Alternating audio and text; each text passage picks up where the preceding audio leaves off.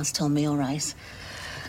Okay, so what about games? I'm not really into games. Really? Look, love, I'm not trying to force you into anything you don't want to do. But when I was a kid, we had cracking games. We used to play Spin the Bottle and Truth or Dare. Well, maybe not that one. My best mate got up the Podge after playing that one. Up the Podge. The talk of the street. Talk of the street. The talk of the street. Talk of the street. The talk of the street. Talk of the street. The talk of the street. Talk of the street.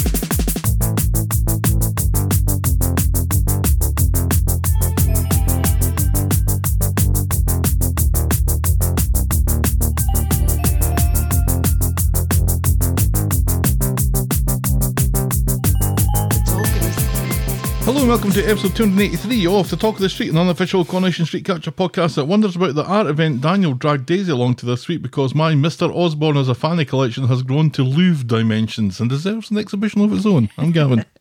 And I am an uncultured swine. Are you? Yes. Finally realised it. What was your first clue? Well, today at work... Mm-hmm.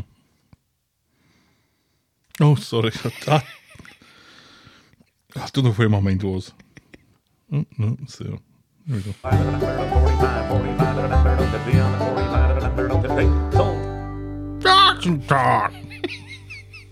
That kind of sounded like auction talk. Yeah. Yeah. So I was working on some records, and I had this box set that was signed. You know, it was autographed by someone, and I couldn't tell who it was signed by. Just a regular Joe. It was Puccini's Madame Butterfly. So it wasn't signed by Puccini. No. Or the Butterfly. No, of course it was not. But I was like, I just could not read this signature. I was so very confused. I could read like the two Charles and Jackie above it, but not the signature. So like I got so desperate, I took a picture of it and I posted it to one of my thrifting boards on Facebook. Thrifting boards. Yes. And said, does anybody recognize this? And nobody recognized it, and nobody recognized it. And then one person said, it kind of seems like maybe it's in a foreign language, because it said, Charles and Jackie. Only it didn't say and it kind of maybe said und instead of and. And then finally somebody said, that's Luciano Pavarotti's signature. Oh, wow.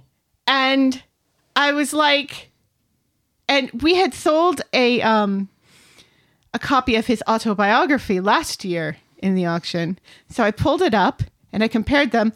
And yes! Sure enough. It was Pavarotti's signature. So I had to like redo a whole lot and pull it from that lot so that I could put it in a lot all by itself. But I was like, oh my God. How could I have missed this? Does Pavarotti signed things get a little bit more attention and money and bids and stuff? Yes. I'll tell you one thing. Oh? His signature is worth more than poor Harry Mancini's signature is worth, because I have a signed record of his as well, and I looked it up and it was only worth $20.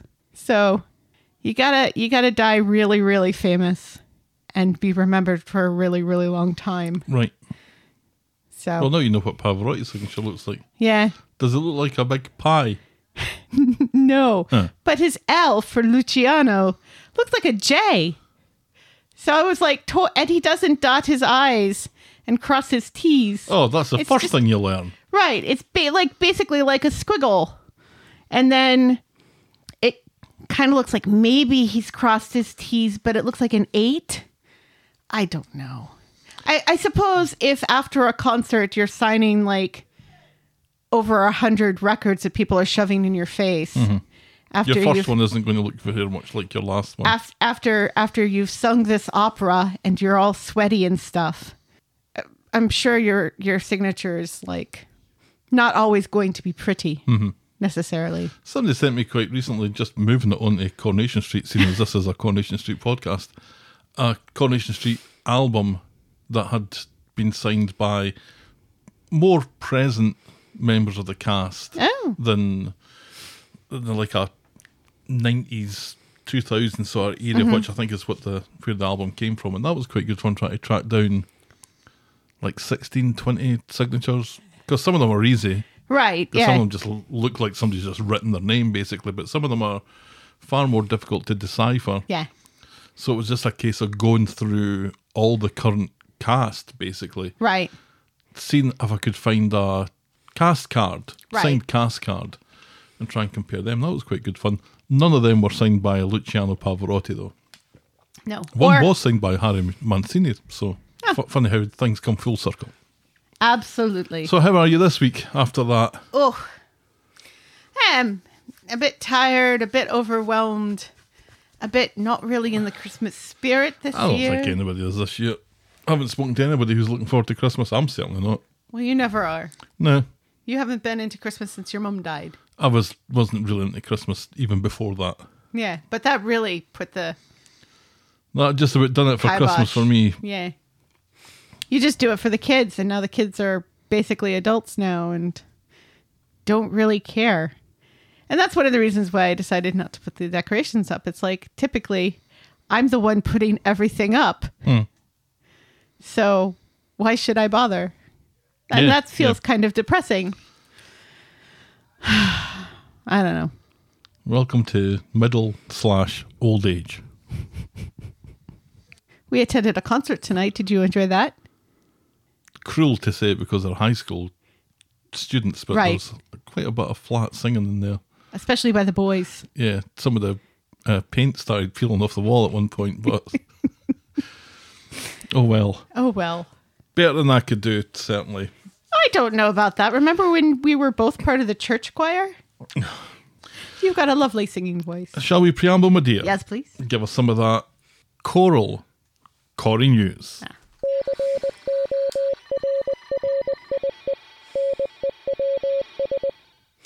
Congratulations to Alan Halsall, who celebrated his 25th anniversary on the show. He's been on the show for 25 years. Wow. That's a long time. That's a quarter of a century. That's a long time to do one gig. I'd swear he'd been on it for longer than that. Really? Mm-hmm. I mean, how old is he? He's about my age, I think. No, he's a bit younger than me. Yeah, he's a bit younger than you. Yeah, 40s, I think. In his 40s? Yeah, in his 40s. I can't imagine doing anything for 25 years. I've been working for the same company for 33, so Yabu sucks to Alan Halsall. Sean Wilson, who played Martin Platt on the show, has a documentary about his cheese business with the Discovery Channel in the works somewhere. Cheese! It's cheese, grommet! I like cheese. I do like cheese. I need to apologise immediately to Alan Halsall, who's only 41. He's about my age. You've got 9 years on him. Mm-hmm. I hope his ACL is healing well and fast. Right.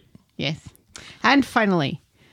Oh, by the way, Sean Wilson of the Cheesemeister Yes. thing, also a bit of an accomplished artist. He puts a lot of his work on the Twitter and the social media. It's very good.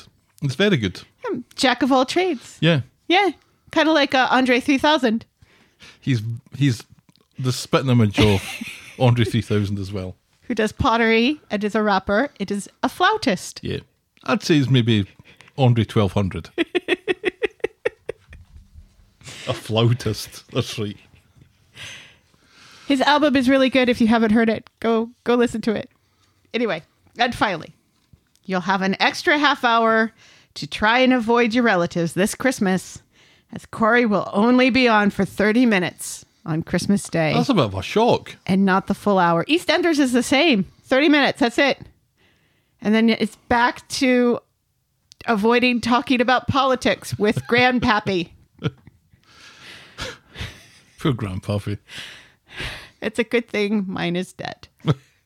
Both of them. Me too. I feel equally blessed. Yes.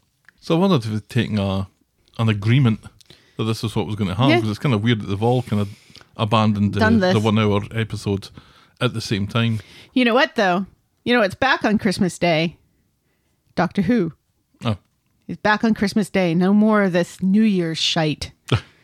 I'm glad because we've kind of noted, not so much recently, because the Christmas episodes in the last few years have been decent. Billy on the piano. And one of them was excellent. The one where it was just wholesome goodness. Yes. But an hour's a long time to fill up. It is. So especially with just wholesome goodness. So a half hour, yeah, that feels probably better. And it reminds me of the half hour episodes during the pandemic that we all enjoyed so much. God, I miss the pandemic. I'm glad my grandpappy didn't have to live through it, though. Oh, sure. Yeah. I miss the pandemic, too. I was just thinking about, how nice lockdown was. I was thinking during the concert that we spoke about in our preamble. Yes. That shit like that wouldn't happen during the pandemic. Well, no. And I'm still not entirely used to that being a thing. Yeah. I'm getting better. I'm getting much better, but it's still Yeah. an awful lot of people shuffling out at the same time, coughing on the back of my head. Right. There were 3 people wearing masks at that concert with maybe 100, 150, maybe 200 people. Very people-y. Yeah. But not as people-y as concerts we have, bigger concerts we have attended this year. So Well, sure. there's more 300 people have turned up to see Stevie Nicks. I think should be questioned whether it was worth a while to go on or not. Right, yeah. Whether booking Caesars Arena was the right call. Bring it to Eton Rapids High School. Yeah. Less smell of weed, just about. That's Lindsay Buckingham's size concert. Anyway, as ever, the Corrie News section has led seamlessly, maybe not so much this week, into our feedback section, which we like to call Everyone's a Critic.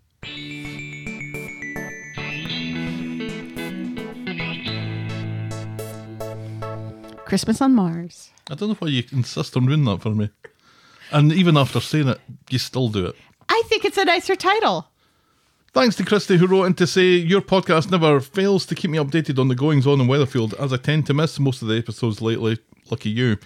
Just a teensy correction. Tony Gordon was Carla's second husband who organised Liam's murder. Frank Foster was Carla's rapist. And as soon as I said that last week, I realised I said it your wrong. error, yeah. But I didn't think you were going to correct me, and you didn't. But, that's why we have Christy. Right, yes. Who knows better than I do? Yeah.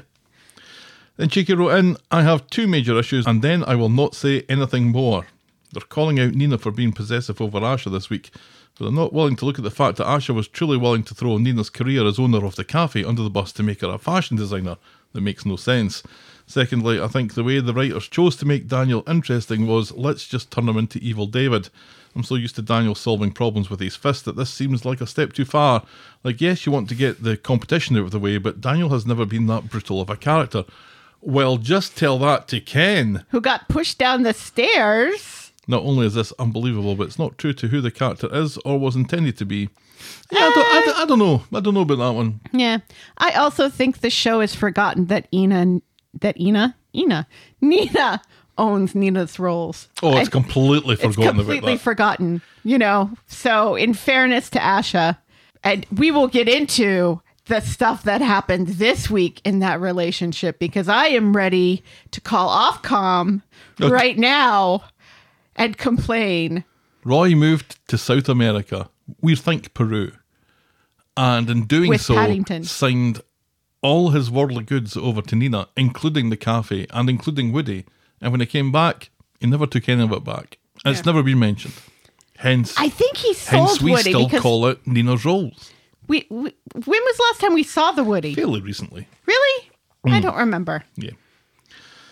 And then Trisha wrote in, I was excited to see the actor playing Sarge, Ram John Holder, show up on Corrie. He played the beloved character of Pork Pie on a comedy called Desmond in the 80s/early 90s. It was so very rare to see any representation of Guyana, a British colony till the 60s, that when it was on PBS, everyone in my family made time to sit down together and watch it. Sarge even mentioned Guyana last week. Who knew the Baileys are Guyanese? I do also find Sarge kind of annoying, but I'm glad that Ram John is getting to be on such an iconic British show because he himself is an icon for the Caribbean British immigrant community. That's a very good point that I think we kind of missed last week. Yeah. Because I didn't know. We were kind of caught up in him being annoying. I remember him kind of from Desmond's. Desmond's, I think, was the show that was on before Cheers on Channel 4 on a Friday night. So, of course, you watched it. So, I remember bits and pieces of it, but I don't remember I haven't, like my dad never recorded Desmond's and then gave me 74 Kodak videotapes full of Desmond's episodes to watch. So right. I remember it differently from Cheers, Cheers. but I remember him in it. And, you know, it's proof, if ever it was needed, that representation on things like television and in movies is very important to people. And Absolutely. yeah. Feedback is always welcome. Send us your thoughts and I will probably read them out. Get us at thetalkofthestreet@gmail.com or our DMs are open at Corey Podcast. And now we'll podcast for coffee.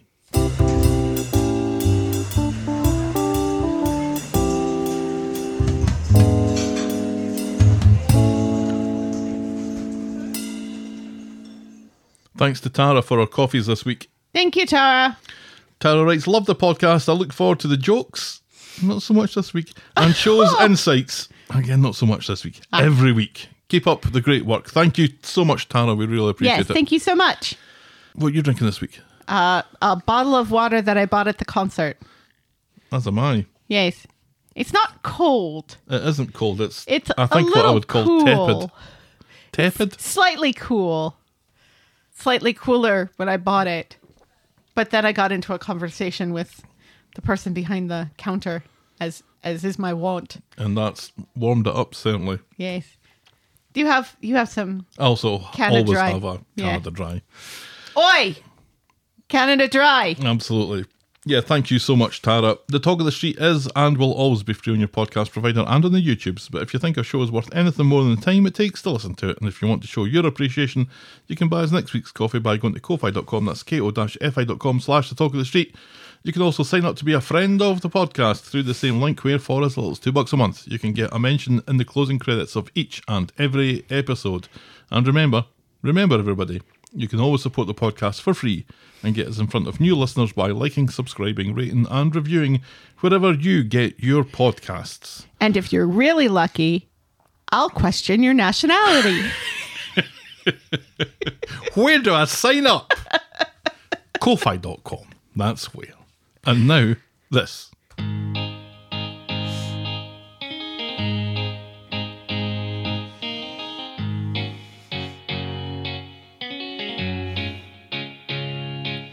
Welcome. You're not American. Welcome.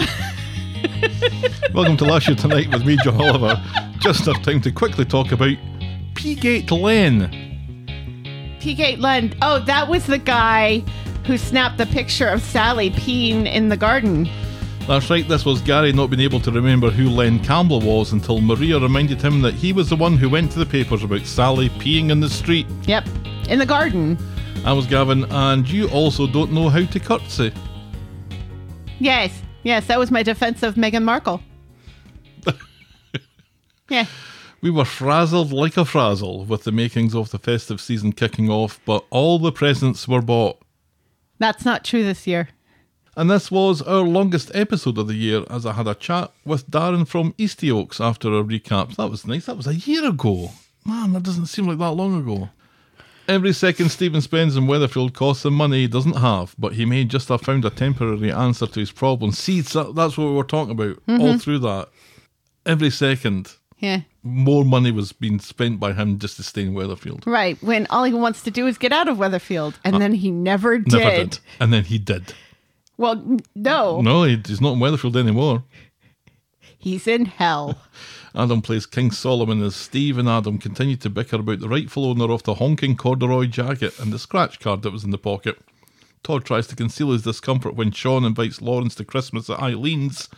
Guilted by an awkward conversation with a school counsellor, Tyrone decides, for the third time, to make an honest woman out of Fizz. When Summer forgets to be sick at the smell of bacon, she is forced to come clean to Amy. Ken is excited by the prospect of attending the theatre with Martha on the down low, Maria's plans to campaign for refugees at the Christmas market meet resistance at the council meeting while Griff ups his attempted intimidation of Alia. Mary hyperventilates. Joseph is a grass. Dev is bearded again. Our moment of the week was Hope, Sam and Joseph's junior seance.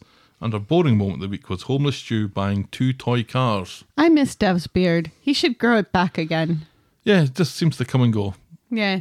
It's like the elf costume. I really like it. I really like him with a beard. He really suits it. He does. He does. We'll take a quick break and we'll be right back with this week's recap.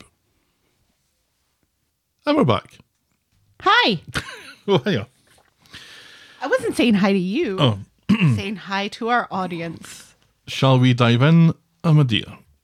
Yes, please. Our first storyline this week is Happy Fake Boxing Day, everybody. On Monday, ahead of her sentencing, Dev thinks Bernie is about to do a runner, but she's really just deciding what to wear for her court appearance. Which tie-dye dress goes best with a court appearance? Everything is inappropriate. And despite Dev jumping to this conclusion and then being proved to have jumped to a conclusion, he doesn't apologise. She needs to do everything she can to get out quickly, and she asks Dev to keep an eye on her kids while she's inside, and he agrees, and that leads us on to this week's hard debate.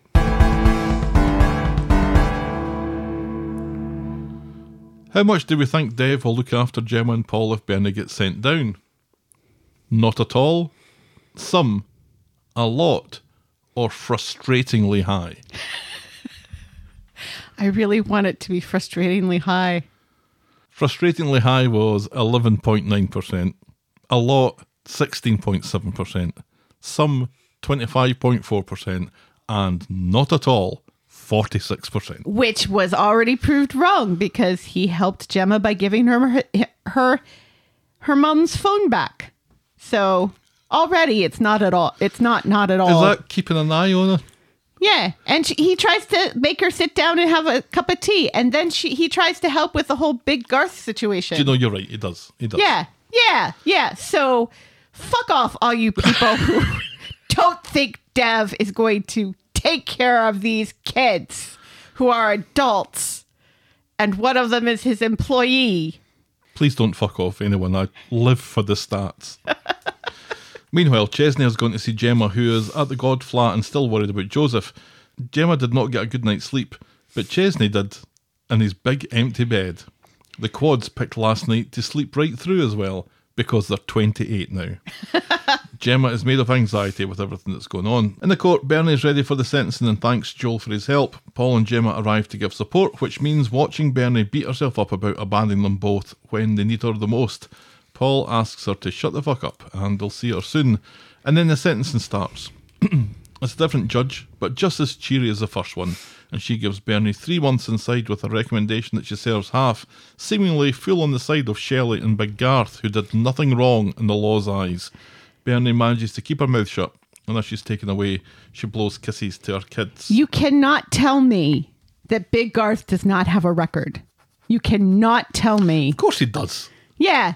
So when that judge is like that, and you got that poor, sweet, innocent man in trouble, who is she kidding? I was infuriated by that. I can kind of understand these people who think that she was taking advantage of Shelley, because Shelley is not here to defend herself, and Shelley did not have a record. But the evidence doesn't really back that up. It doesn't. Because Shelley had been doing this, defrauding her company before she met Bernie. Right. And surely there's receipts that prove that. Yes, surely. And surely they could have gotten Shelley's helper to maybe testify. Jim. Yeah. Probably. Yeah. And remember, the only thing that we saw that the cops had on Bernie was her exchanging money with Big Garth. Right. And Big Garth gave her some money. And I guess Big Garth's testimony. But really, that's hearsay. That's he said, she said. And both of these people have a record. And only one of them's child is dying soon. I know the show just wants her to go down because drama. And seems to not want Big Garth to go down. Right. because drama. Right. And which we will see later. And they do this sort of thing all the time. I've seen many complaints about how social services is being represented in the Gemma storyline. Oh, really? I would hope so. Yeah. It feels appalling. Yeah. How they don't, how it's never this fast, which remember before, like something happened in the court before over Easter. And it's like the court's not open on Easter. It's not even the speed of it. It's the severity of it. It's like having Cruella de Vil working as a social worker. Right. Yeah. She's like so severe with them. Right. And treats them like children. And treats them like guilty children. Right. Yeah. But again, it's necessary for the storyline because we have to shit on Gemma and her family as much as humanly possible. Yeah. Yeah. We have to just brutalize this family every chance we get until they're all dead. Last week can we just give Gemma a fucking break next week? Yeah. Apparently not. Apparently not. Because at the bistro, Gemma is fucking furious, mostly at Big Garth, who has got away scot-free about this. Paul tells her that she needs to calm down, the social services are coming round later, so Gemma stuffs her face with chips. At Dev's, Gemma is looking for Bernie's phone to get some numbers off it, and she snatches it off Dev and then heads off. Dev tries to check on her, but Gemma is in no mood to chitter-chat. And she must manufacture a meeting with Big Garth, and she demands that he retracts his statement, which he refuses to do and couldn't do anyway, saying Bernie would do the same if the situation was reversed, which is, there's probably some truth in that. Right, but not if his child was dying. No. I don't think she would do that if his child was dying. So Gemma goes to the back of his van and starts wrecking his merch. A cuddly toy practically decapitates Dev as he passes by. And it all looks like crap. It is crap. It's not good stuff. It's like stuffing and garland and stockings. I like the little toy that hit Garth in the head and squeaked as it did so. It saved me having to clip it and put the sound effect in for myself. Right. Big Garth is about to call the cops, but Dev tries to de-escalate and calls Chesney, who was just about to sit down to have a fucking cup of tea and watch some Loose Women. That was hilarious. It was hilarious watching him walk across, because we know what's going on outside. Yes. So it was hilarious watching him walk across from the kitchen to the couch, sit down on the couch, turn the TV on, set his cup down, and lean back and go, right before he gets the text message. Right. That was hilarious. This is the best I've ever seen Chesney was this week. But let's not forget, he's atrocious as well. Right. But he was funny. Right. Because it just encapsulated so well what everyone feels, that sometimes there is nothing better than a nice cup of tea and a sit down. Right, to watch Loose Women. Oh, not even to watch Loose Women, just to sit down and do nothing and drink a cup of tea. Oh, yeah. It's just bliss, isn't it? It is. I did that 2 nights ago and it was great. Ugh. No Loose Women, though. Gemma and Big Garth are screaming at each other in the street while Chesney shows up. A sensible man at last. Gemma explains that Big Garth grassed up Bernie, so she's smashing his gear. Chesney tells Gemma to take Joseph home and calm down, and he'll sort out Big Garth. So Chesney doesn't really sort out Big Garth, but instead he does. Helps Big Garth load everything back into his van. Big Garth says that if Chesney doesn't cough up some cash, he'll be calling the cops. And Chesney kind of loses his shit a little bit at this, saying that most of the gear was dodgy anyway, so calls his bluff. Garth tries to be civil now, but Chesney doesn't want to hear it. He's up to his tits with all of them, and his tea is probably cold by now. Right. Fuck y'all, he announces, and he storms off. Right, yeah. And that was brilliant. That was good. Very, very good. To give Chesney his due. Yes. Which doesn't happen very often. It must be Christmas. The way he just gets in Big Garth's face and lays down the law and says, all of this is either fake or stolen. Yeah. You were never going to call the cops anyway. And this is when you remember that Chesney and Big Garth go way back. Yes. Which is nice of the show to remember. And it's only to Chesney that Big Garth apologizes for the whole sending Bernie down. And it's only to Chesney that he admits that he kind of feels bad about it. Right. As he should. Yeah. Back home. Well done, Chesney. Yeah, well done. Back home, Joseph has a headache, so Gemma goes off to get some paracetamol, and then there's a knock at the door, and wouldn't you Adam and Eve it, it's Caitlin, the social worker, wondering where Chesney is and why Gemma has been left on her own looking after Joseph. Chesney comes in, and the smell of kebabs must really put Caitlin in a foul mood. Chesney explains that it was all his fault, he had to go and see Paul, who'd had a bit of a fall. Caitlin doesn't think this excuses anything, and if they pull this stunt again, the kids will be taken into care. She leaves, and Gemma has a go at Chesney for using Paul as an excuse. Chesney explodes. He does. Saying all of this is her fault, and he's sick to the back teeth about it. Chesney thinks Gemma should think before she acts, because if they keep this up, the kids will get taken into care. He tells her she's not the only one upset about things, and she's the only one making it worse. Gemma has had enough of this, and she storms off. He's not really wrong about No, this. he's not. He's not. He's not very gentle in finally saying it. There has to have been a better way to say it. But I think he's tried to say it gently before. yeah, you know, for once, I'm kind of on Chesney's side here. Yeah. Bernie is the one who actually has been sent down through her own choices. Mm-hmm. Let's not forget. It's unfair. And I don't understand how the cops supposedly have enough on her to put her down. Right. But they were her own actions. And Paul is the one who's dying. So for Gemma to be the one who's making things worse for everybody, when other people have it are in much more intolerable situations within this family, it's just like, maybe it's time Gemma grows up a little bit.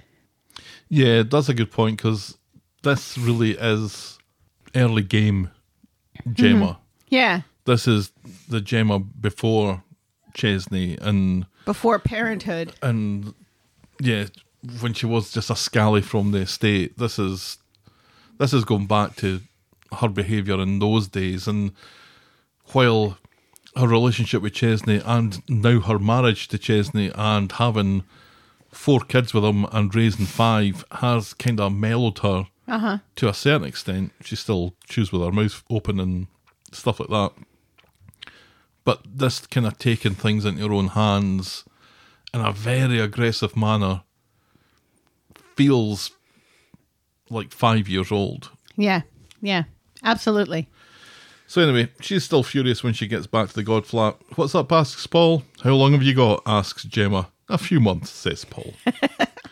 Gemma explains the Big Garth stuff in her temper and the Caitlin woman, and she's thinking that Chesney might be right and maybe she is making things worse. Paul says nothing is happening because of her, and Chesney is angry because he's worried about Joseph. He'll come round, but Gemma is worried that he won't.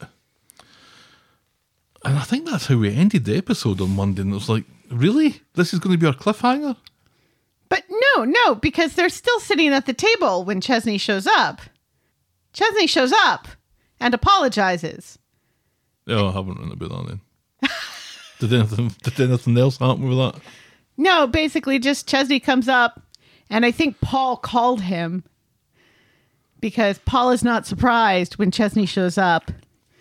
And Chesney apologizes, and then Gemma apologizes, and then they're back in one another's good books. I'm quite looking forward to seeing what storyline I've put that paragraph in. Because I put it somewhere. Or if you just forgot about it at all completely. I think I must have written about it. Anyway. We'll find out together. Yes. On Wednesday at the God Flat, Paul and Gemma are playing Ludo, which I haven't seen for years. Chatting about Caitlin and the Gemma situation. Chesney calls up and Paul convinces her there we go. to let him in. Well, that happened on Wednesday. So they've been sitting at that table for 2 days straight now? Looks like it. Chesney apologises for what he said yesterday. Gemma's sorry too. Yeah, all of this is Wednesday. See, this is what happens when you watch it all at once. Gemma's sorry too, and they hug. They agree to do everything by the book, starting with today's visit. And at Nina's Rolls, Gemma's upset that she won't be there because it's bottom bagging for dinner tonight, which sounds absolutely horrible. It sounds great. Oh no. Just Just like putting all your leftovers in one freezer bag, and then at the end of the week, you put it all on a cookie sheet and stick it in the oven, and then everybody gets to pick what they want. Mm-hmm. That sounds like if you have toddlers in the house. Oh, perfect. Yeah. That sounds perfect. Chesney promises it won't be for long and insists that social services want what's best. Well, that's not foreboding. And later, Gemma and Paul are back playing Ludo again when Chesney comes over again with more bad news. Granny Linda is coming over for Christmas. Gemma is apoplectic because now Linda is going to find out about the social services and Bernie being in jail. And that's as far as we get with that storyline. Granny Linda will probably help and will probably be fine. We've gotten over the whole Granny Linda is a snob part, haven't we? Granny Linda is a snob. But she's also fantastic. Right, and I don't think she necessarily looks down her nose at them. She just wants things to be a bit better. Is that the same thing? Maybe that's the same thing. No, because sometimes, like with their wedding, she wants things to be better without taking into consideration that better isn't necessarily what they want. Yes, as far when as you saw the wedding, niceties. You would know that, right? Yeah. Yeah.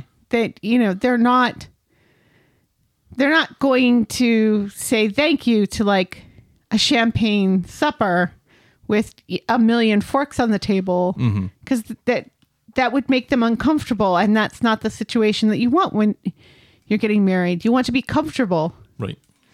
Yeah, I'm looking forward to seeing Granny Linda again. Me too. I do like her, and I like the relationship that she has with Joseph, and I don't know, Joseph just seems to be at least a little bit happy whenever he sees Granny Linda, and that's always worth seeing. Yes. But yeah, the social service aspect of this really is very frustrating, because remember, this is just based on, 3 hospital visits? Right, yeah. Oh, and also the fact that when she was taking care of the other kids, unlicensed. Oh, yeah, there was that. The whole getting into the medication thing. But like they're acting like this lavender oil was just laying out open where any of the kids could get to it, and that Joseph took it because it was laying out instead of Gemma picked up the wrong thing, which I still cannot believe that she would mistake essential oil for tea. Right. And not understand what infuse means because Bernie is her mother. Mm-hmm. It's the same as the last time we had to deal with social services when they took that wee baby girl away from Toya and Imran. Remember that? Oh, that wee smiling wee lassie. Yes. She was so cute. And there was this whole like making decisions over the weekend and court decisions and just whipping that child out of that house without any real consideration. And it kind of comes up when Chesney and Gemma are talking in the God flat, where the kids are like, what's going on? Where is mommy? What's happening? It's like, that can't be good for these kids to just all of a sudden their mother is gone. Right. And I mean, I'm not excusing bad behavior, but this was a legitimate accident. And there are children who are swept under the rug over and over and over again all the time. Yeah, and I think maybe that's kind of where it's coming from, is maybe the overzealousness because of mistakes that have happened in the past that get all the media attention and stuff like that. But the decision was made immediately. It was very harsh. Right. And it was, the length of it was until their investigation is done. Well, what exactly are they investigating that hasn't already been investigated? Right, yeah. What else do you need to know? Speak to Joseph. Speak to Gemma. They've got the blood tests and everything. That Gemma was very they were very upfront when they figured out what was wrong. They're the ones who told the hospital exactly what happened. If they were legitimately trying to do harm to this child, they would have kept that information from them. Right. You know? It makes no sense. It really doesn't. Except the show hates the Winter Browns. And I'm just so done with this pile on. It's excessive, and it's been excessive for a long time. Yes, They need a break. they do. We need a break. And not a break as in going to Wales and giving birth on a gondola. No. That, just to be clear, that's not what I meant by getting a break. Right, yes. But that was supposed to be a break for them. A little vacation away. And they ended up with Welsh bebes. Yes, it did. The See? air just makes them Welsh. Let's move on to Hope Stape's day off. On Monday, at Tyrone's, Cassie is putting up Christmas decorations with Hope. Cassie thinks that Hope should have a birthday party with her mates. Hope, though, is oddly distant and unenthused about the suggestion, but before we can get to the bottom of it, Ty has to rush them off to school, not Cassie. Hope. No. Yes. Cassie goes to the garage later to talk about Hope's birthday. Tyrone needs her to calm all the way down, though, as he thinks Hope was overwhelmed earlier. Right, with a color party idea. A nice, quiet party is all that's required. Back home, Cassie is still trying to plan Hope's party, but Hope still isn't into it. Either not noticing or choosing not to notice, Cassie cracks on anyway until Hope snaps and tells Cassie that she doesn't want her there because she ruins everything. Tyrone is shocked, but Hope runs up the stairs to her room before anything can be said. Yes. And later, apparently, Tyrone can't get Hope to apologise, and Cassie can understand. Tyrone thinks that his mum has changed and anyone can see it. This is just going to take a little bit of time. Right, yes, because let's not forget what happened at Ruby's birthday party. Well, we shall get to that. So Wednesday, Ruby still has a different head. It's breakfast as she tries to teach Tyrone about not saying the N-word at the breakfast table. I mean, it was done kind of in a comedic way, but, you know, but she wasn't wrong about things. Like when her gran comes in and calls her trouble, and it's like, don't call me that because it's reinforcing negative stereotypes. Right. The bit that she's really good at is the not telling white lies bit. Right, yes. Hope has left the house early to avoid Cassie and hasn't left to do a project after all, and thanks to Ruby, Tyrone has to admit this. So later, Cassie is decorating the Christmas tree when Evelyn comes home. The two of them seem to be getting on much better these days, and Evelyn presents her with a special glass reindeer that gets Cassie all emotional. They chat about better days before chatting about Hope. Evelyn tells her that Hope plays by different rules. She's not an unkind child, but she's defensive. Cassie thinks about cancelling the party and the cake, so Evelyn tells her to stick to the plan. Hope won't be suspecting it. So Evelyn and Cassie head out, and Evelyn sees a rough-looking man mistreating a small dog, dragging it across the street. Evelyn gives him what for, which the ruffian reacts badly to. She tells him he was mistreating that poor dog, and he threatens to break her nose. Yeah. Who is this horrible man? Yeah. Seriously, they're like, all right, we're going to do a dog abuser storyline, and we're going to make him the worst human on earth. Mm-hmm. And it's like abusing a dog already makes him the worst human on earth. Yeah. And then going after Evelyn's nose? I don't think so. He looks, or he reminds me very much of a character from Wurzel Gummidge, the Crow Man. That just sounds terrifying. Doesn't it? I mean, and Wurzel Gummidge, that was a terrifying show. Yeah, did you see it with John Pertwee?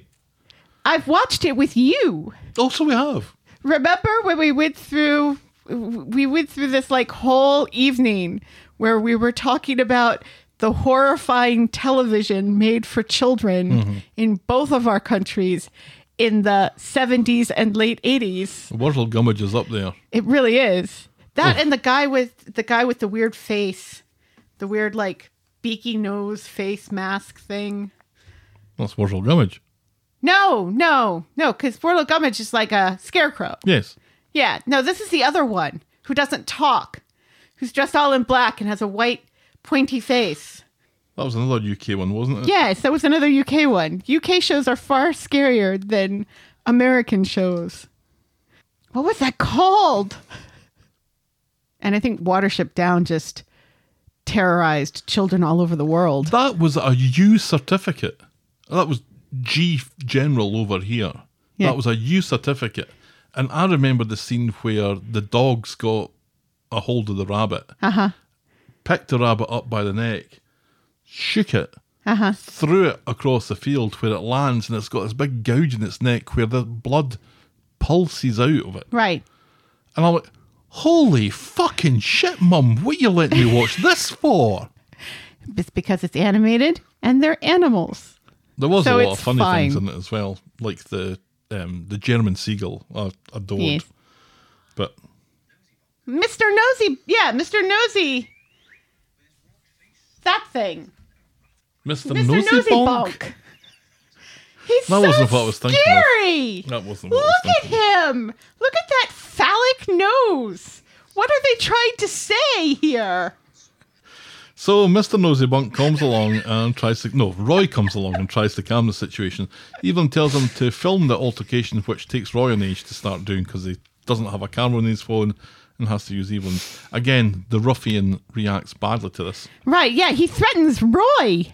Roy films him anyway, saying that he's legally entitled to do so, and then Evelyn starts throwing mint imperials at the man until he scurries Because away. she's an old lady. When Cassie comes out and waves some empty cups of coffee at him, dragging his dog away with him, Roy goes to get a broom to take care of the mint imperials. Now, if this was filmed in America, they would have been Werther's Originals.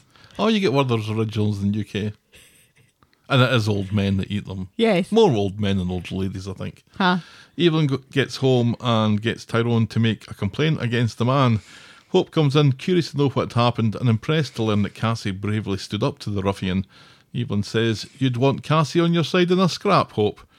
Hope, though, is still scared that Cassie will do the same thing she did at Ruby's party, which was when she had a relapse and she OD'd later that day. Evelyn sarcastically suggests that it's really good that people don't get a second chance, isn't it, Hope? Hope. Hope. Later, Hope. Cassie announces that Hope has told her that she's invited to the party after all. Cassie knows this was Evelyn's doing and thanks her, even though is clearly thinking about the rough man and the mistreatment of the dog, which reminds her of how Cerberus was when she first got him. Cerberus apparently was terrified of slippers, which just makes me feel so sad. Yes. All a dog wants is a owner it can trust, and that is very true. Yes. On Friday, Hope and Ruby want to dog it for Hope's birthday, but Tyrone is having none of it. Cassie's more sympathetic but agrees to walk Hope to school as Tyrone takes Ruby to an early choir practice. But instead, Cassie decides to pull Hope out of school and take her on a birthday adventure. They pass Amy, who wonders if they're going to pull a Ferris Bueller, and suggests they go big or go home, and this gives Hope some ideas. In Ina's roles, Evelyn is still in a bad mood about that ruffian yesterday, and she barely slept. Instead, she sat up watching Kojak. Roy understands and had trouble nodding off himself. Evelyn has tried to report the guy, but has found herself in a bureaucratic, Kafkaesque nightmare. Roy suggests that she forgets it and focuses on tonight's book group, which is a thing now apparently. Yes, that they both belong to. And it's so cute, isn't it? Evelyn is working outside the charity shop later when the ruffian shows up, shouting at his dog who he leaves in his van. The ruffian tells Evelyn to mind her own fucking business when she asks him what he's doing, because you shouldn't leave dogs in cars. Right. Well, it's less bad in December. It's not like it's Right. July, but still. He somewhat threatens Evelyn again by walking up to her. She hurries back into the shop. Yeah, and his excuse is that he's visiting a friend and the friend is allergic to dogs. Well, then leave your dog at home, you dumbass. Dumbass. Hope and Cassie are at the precinct later, and Hope has had an idea to top off Hope's big day off. And as they walk by, Evelyn comes out of the shop. She's in disguise, It was hilarious. and she goes to investigate the van. The ruffian gets back later from wherever it was that he was, and he goes to the van and shocked to find that the dog's gone because Evelyn has dog-napped the dog and taken her back to Nina's Rolls. Roy recognises the dog, knows whose dog it is, and demands to know where the owner is. Meanwhile, Nina thinks that this was a brave move by Evelyn, but Roy is worried that the horrible man could have caught her and will track her down. He thinks this was foolish, but Evelyn says that if Roy had seen how this dog was being treated, he'd have done the same thing, except maybe not dressed up like an elderly Audrey Hepburn. She wants to help to look after the dog. He refuses, saying that Evelyn dug herself into this mess just to dig herself out of it. Right. When Hope and Cassie get home, Tyrone is shocked to see that Hope and Cassie have got their noses pierced. And Hope has bunked off school, and Cassie helped her do all this. Right. Cassie says she just gave Hope a birthday to remember. Well, you remember this, says Tyrone, and he grounds Hope for a month. Yes. I am After shocked the party. when I see how many of Stelly's friends have a pierced nose, a pierced this bit of the nose, Right, the septum. pierced eyebrows, Uh-huh. tattoos, thank you very much. Tattoos? Tattoos. Who has a tattoo in Stelly's group? Great on the bowling team. Which one is that? The one that's really good at bowling. The one that has the McCracken clear bowl with the rose in it. Oh, okay. She's got a tattoo down here. Is it real though? I didn't think it was real. No, it's real. No. I have heard of this. That you can get a tattoo under the age of 18 Yeah, with your parents' permission. Yes.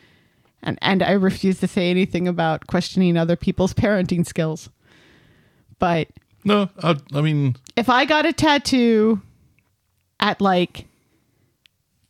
she's a senior, so 16, 17, I would probably regret it now oh, without a doubt. because it would have been something stupid. It would have been like Babs Bunny or something. Well, that's me not getting a Babs Bunny tattoo then. No. Or River Phoenix's face. But I remember this from back in Scotland when Uh-huh. going to my niece's 21st birthday party, and all her friends who were, the boys particularly, who were like 20, 21, had entire sleeves done. And it's like, well, first of all, that costs a fortune. Right, yeah. And second of all, that's your arm done now. Yeah. There's no more tattoos going on Right. your arm, and you're 20. Yeah, there's so much more of your life. But one of my best friends in high school, Oliver, he had his septum pierced as well. He used to play with it in Latin class. He also had orange dreads. So, you know, We're back to Wurzel Gummidge, aren't we? good old Oliver. May he rest. Anyway, that took a turn.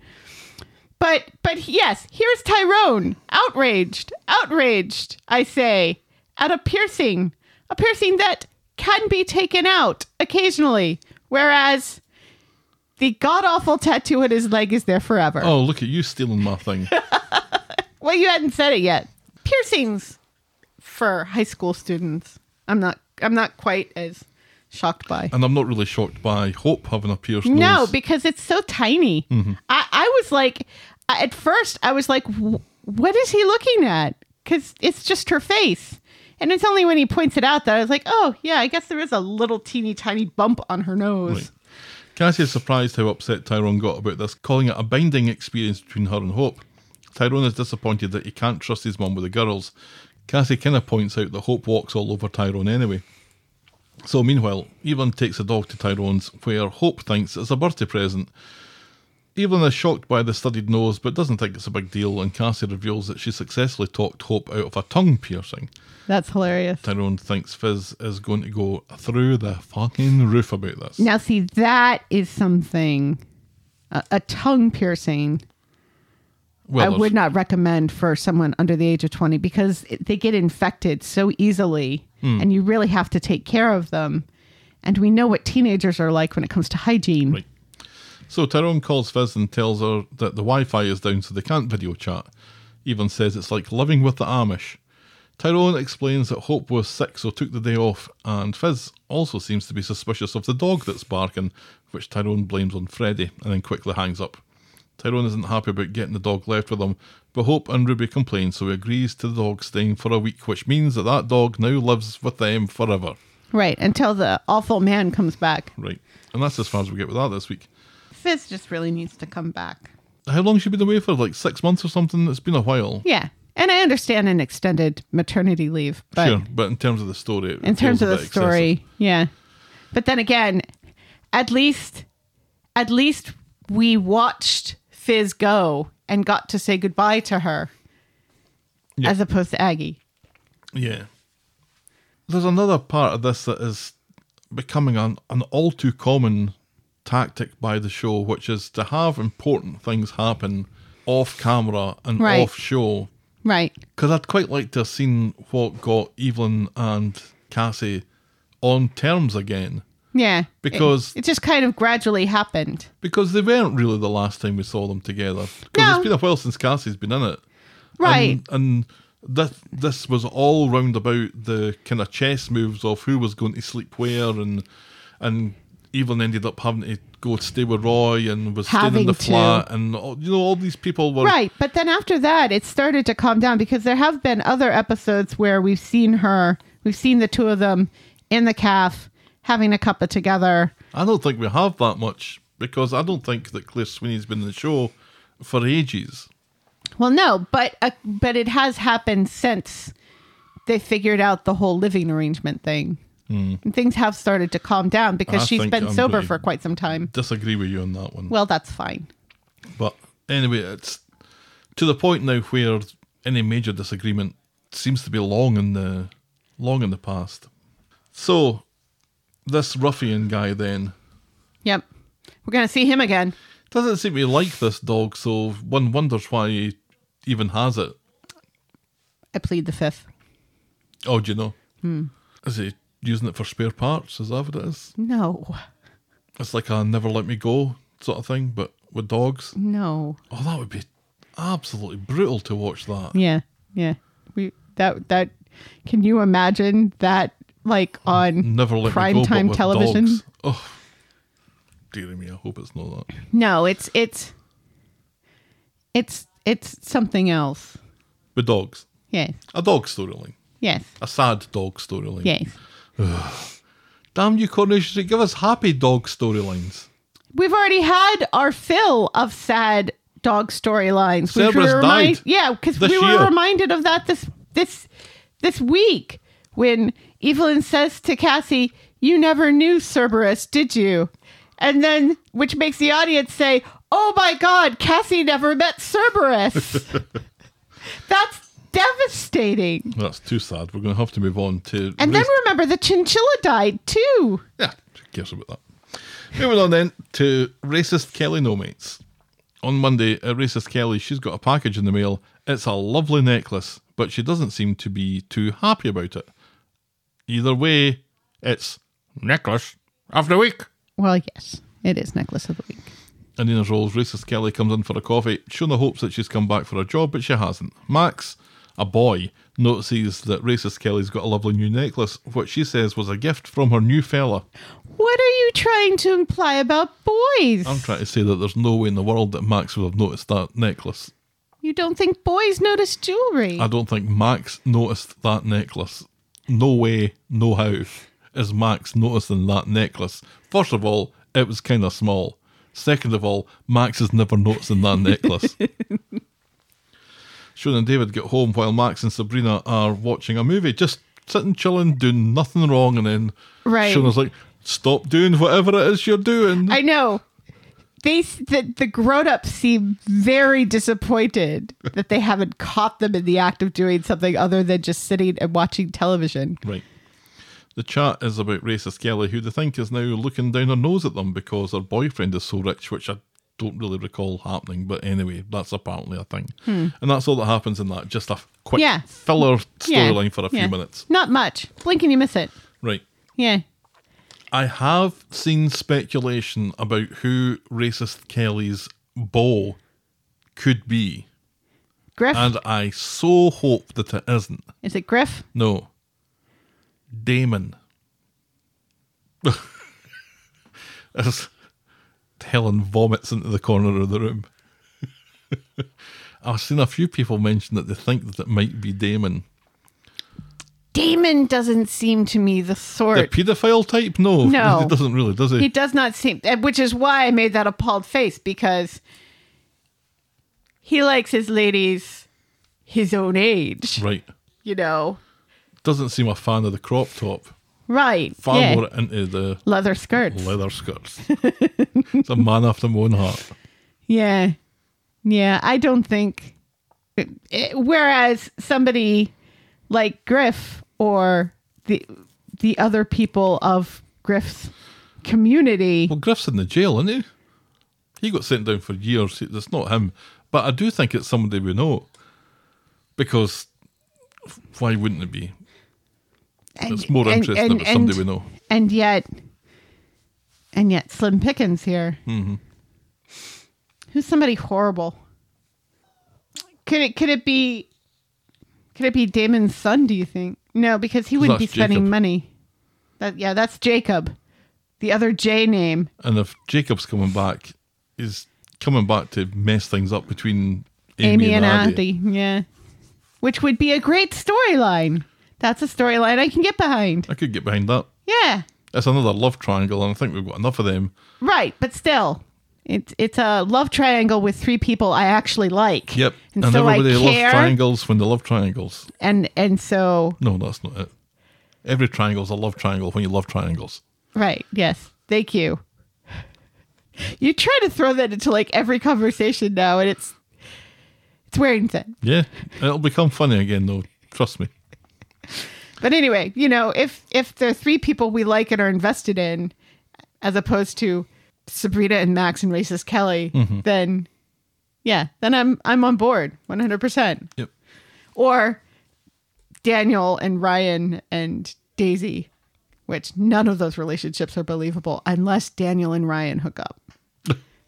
Fingers crossed. Yeah, take a turn. As Ryan and Daniel. There has already been speculation about Ryan and other people, so including his own brother. Ugh. That was my turn to vomit. Let's move on to Isla be getting in the way. On Monday at home, Ash and Nina are still having problems arranging their schedules with each other. Asha has an offer from Isla to study, and she's going to dinghy it. But Nina says that she's busy anyway with the college gang. Remember the college gang? The college gang. So she'll be off with them again for the second week. Neither look happy at these developments. So on the street, Amy bumps into Asha and Amy is just bumping into people this week. That's right, and is introduced to Isla, who is weirder than she was last week. Isla doesn't want to study. She wants to get fucked on booze at the bistro, and she marches off singing the Vindaloo song and dragging Asha along. Oh, hiya, says Amy. At the bistro, Isla decides to talk about her ex-boyfriend, who was a bit of a loser, and she wants to have some cheers about finding another man or woman. Maybe it's time to test the other side, she reckons. Asha shits herself at this plainly obvious direction that the storyline has taken, and I don't blame her. Isla and Asha continue their chat, propping their heads up as they look longingly at each other. Isla likes being able to be upfront with Asha, and Asha quickly leaves to get another round in. And later, of course, Nina bumps into Amy, who tells her that Asha is on the lash with Isla at the bistro. Nina thought Asha was studying. Squirrel, shouts Amy, and she runs away. Isla and Asha are continuing to bug the absolute and complete fuck out of me. Isla continuing to flirt drunkenly. She instigates an arm wrestling competition to see who'll pay for the next round. Which is ridiculous. Which I think is just so they can touch hands, isn't it? And then Nina comes in, curious to know what the actual fuck is going on here. Isla says that she's been leading Asha astray. Nina smiles, pretends that everything is hilarious and fine. We're back home. Asha explains that Isla needed someone to chat to, so Nina thinks it was lucky that Asha was there for her. Asha wants to watch a movie, but Nina is on her way out to see an old mate, and they both make that same face at the pool when they're unhappy about things. And while Nina is out, Asha makes a call to her supervisor asking to mix up her mentor so she can get a more holistic view, and this seems to go down well with the supervisor. Meanwhile, Nina is in the bistro getting hammered with Shona. Nina is on the Vino Collapso and tells Shona about the huge argument she's about to have with Asha about Isla. Shona thinks that Addie had the right idea and making Asha jealous is the way to go, and so she changes her name in Nina's phone to Rob and sends Nina a text saying how nice it was to meet up, kiss kiss. I can't believe adults think that this is the best way to deal with things. But in fairness, one of these two adults got brain damage when she was shot in the stomach. This is true. So makes questionable decisions. However, the other adult in the room, even though she's drunk, what we know of her, would never do this. And is far more sensible. and is far more mature than her age. Yeah. What is going on here? Yeah, the way this is panning out is I don't like it. fairly ridiculous. I do not like it. On Wednesday, Nina is worse for wear in the morning. She gets a message from this Rob that Asha sees, because of course she sees it, and she asks if she should be worried. Nina says that he's just a friendly lad from her course, one of the college gang. Asha doesn't seem to care too much and goes off to make breakfast. So at Nina's rolls, Nina's still nursing her hangover. Shona calls her a lightweight, then they start chatting about this Rob fella. Shona is doing a Ross from Friends here. Remember when he invented Vikram as Phoebe's old flame when she was dating Paul Rudd? She reckons that Rob is real now, which Nina needs to disabuse her of, and tells her that Rob's dumped. Instead, she needs to talk to Asha. Right. Great idea. Good. So we're done with this. Right. We're done with this. And Early yet. doors on Wednesday. And yet. Meanwhile, Isla shows up to see Asha. She's caught wind of Asha requesting a new mentor and worries that it's because of her and their chat yesterday. She asks if Asha thinks that Isla fancies her. No, says Asha. Because I do, says Isla. Oh, says Asha. Isla respects that Asha is with Nina though, and she promises to stay away. And no one mentions how inappropriate this is, so that's fine that your mentor is making kind of romantic advances to you. Right, yeah. That's all right. It's not. And yet. Outside, Nina arrives as Asha is bidding a fond farewell to Isla. Asha explains about them being on different crews now as Nina drags Asha away for a chat. So back home, Nina and Asha continue this roundabout conversation that's been going on for a couple of weeks. Right. Nina thinks that she's a third wheel and asks why Asha switched crews. And this forces Asha to admit that Isla had a crush on her. Nina knew it, and somehow this makes the fact that Asha asked for a transfer worse. Yeah, which doesn't make any sense. You can't trust yourself, says Nina. What? This is so manufactured and not something Nina would ever say. Here's Asha doing the right thing. The right and sensible thing of saying, look, this is causing disagreements at home. It's upsetting my significant other. Right. Who I love. Right. This Isla has already kind of been inappropriate. Right. So the best thing to do is to just push that to one side. Right. Why Nina suddenly has a problem with this is utterly ridiculous. And it's so befuddling because the way this seemed to be going the whole time is that Asha has this girl crush and she's going to push it too far. Right. And be irresponsible because that's fitting with her character. Right. But all of a sudden, it's Nina who's being inappropriate and irrational when she's one of the most rational characters on this whole show.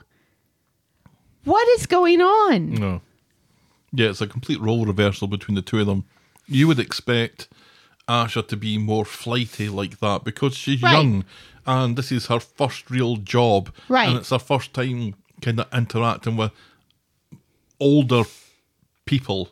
Yeah, and older women. And adult conversations and stuff like that. So she's absolutely enamoured by the whole thing. This whole revelation of another world to her, which makes absolute sense given her age. Nina's a bit older. Right. A bit more worldly wise. Yes. Has always been of the opinion that, we love each other, but sometimes things don't work out. And if that's the case, then that's fine. And we'll just shake our hands and we'll be friends and all that sort of stuff. And she's been far more mature about her approach to the relationship than Asha ever was. Absolutely. But now, when Asha does the right thing, but Asha can't do the right thing. Everything that she does is wrong. Yeah, exactly. And it makes no sense. And there's nothing that's triggering this change. No. They try to do it on Friday and we'll get to it. Yeah, but that doesn't make any sense. No. Shona finds Nina in the community garden with Freddie. Nina explains about Ash and Isla. Shona doesn't see it the same way as Nina does and thinks the switching crew things is positive. Right, because it is. Brain damage from a shot in the stomach and still manages to see that this is a positive thing. Thinks Rob is real and yet still sensible. She's taken her paramedic course seriously and doesn't want the distraction. She asks if she trusts Asha. So sheepishly, Nina goes back to Asha's. Asha apologises for some reason. She thought Nina was over the jealousy. Nina admits that she wasn't, but the two of them promise to find time for each other and include each other and trust each other. And they kiss, with Asha giving Nina a special wee kiss on the nose, which was lovely. Yeah.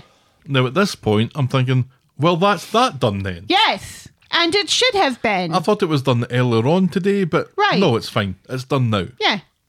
And yet. On Friday, at the shop, Nina drops in to chat to Asha. She's free as a bird today and wants to hang out, but Asha is pulling an all-dayer and suggests tomorrow, but that doesn't work for Nina. And I'm about to say, what? We're still doing this? Right. But Nina offers to help out at the shop. I think, okay, fair Okay, enough. good. Yes.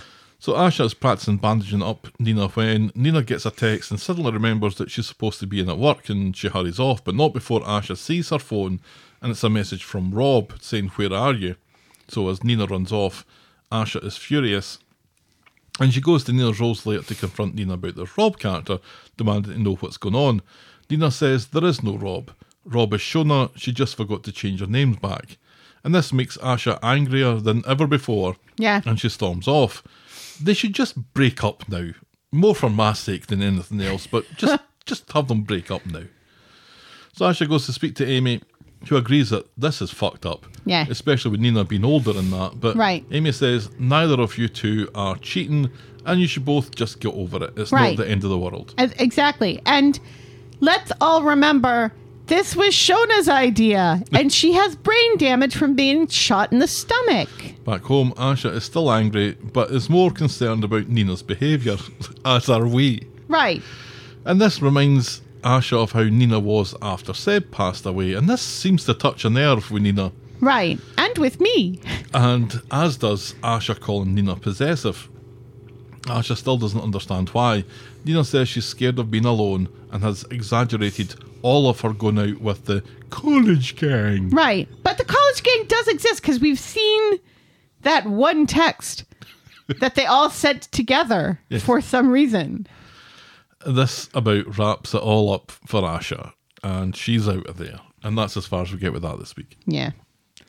Now that Evelyn and Roy have this really lovely, sort of relationship going on where he says, yes, Evelyn, an awful lot Right. when it comes to picking up groceries. Yes. Nina's going to move back in and just ruin this all? Is that what this is happening for? Surely not.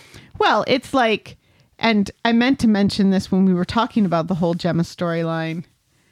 There's a part of me that thinks, is this the way they're going to get rid of the quads? Because they've realized that a funny storyline with babies isn't going to work long term. I don't think anything would surprise me about the quads these days, because you're right. This was something that was funny a few years ago. Right. Isn't funny anymore. No.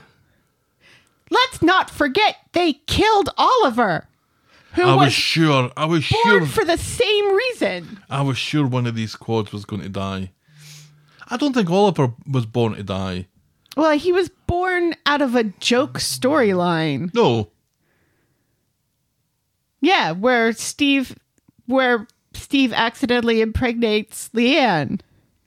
Well, When yeah, that he's- bit of it, I don't think it was ever treated as much of a joke after that. Although Oliver was born in the elevator. Right. Yeah. But I'm not There's- making my point very well. Right. I don't think... And then they're like, oops, you know what? We have enough kids in this show already. No, but it was Let's really kill important to Oliver. Leanne, who didn't think she was going to be a mother. And Right. But there's a difference between that and giving 4 kids to Gemma at once. And then they murder him and leave her with just Simon. And Sam. Well, yes. There is Sam, who basically is just a side character these days. What the heck, man? Yeah, He must be really busy on that other show he's on probably. that I keep meaning to watch and keep forgetting. Classic. Yes. The thing that I thought they were getting to was suggesting that after her relationship with Seb, Nina is so damaged emotionally that she's hooking herself on to Asha Right. and now can't see herself being out of that relationship when nothing that has happened before Right. closer to Seb's death Right. has happened that would suggest that that's Right. a thing. But that Because- seemed to be where they were reaching with it. Right. Because Asha brings up when Nina was scared all the time for her and didn't want her to go anywhere alone. They weren't dating at that point. And also, it was after that, they started dating a little bit. And then Nina said, you know what? I don't think this is the right relationship for either one of us. I think we should break up. And they broke up. Mm-hmm. So that doesn't seem like a person who's possessive because of PTSD to Right. me. Yeah, I kind of forgot about what was she worried about? What was happening that was making Nina worried? Just, her friends going out at night alone where they might get Oh, right. attacked. And she was like that kind of with everybody, wasn't she? Like the whole crew.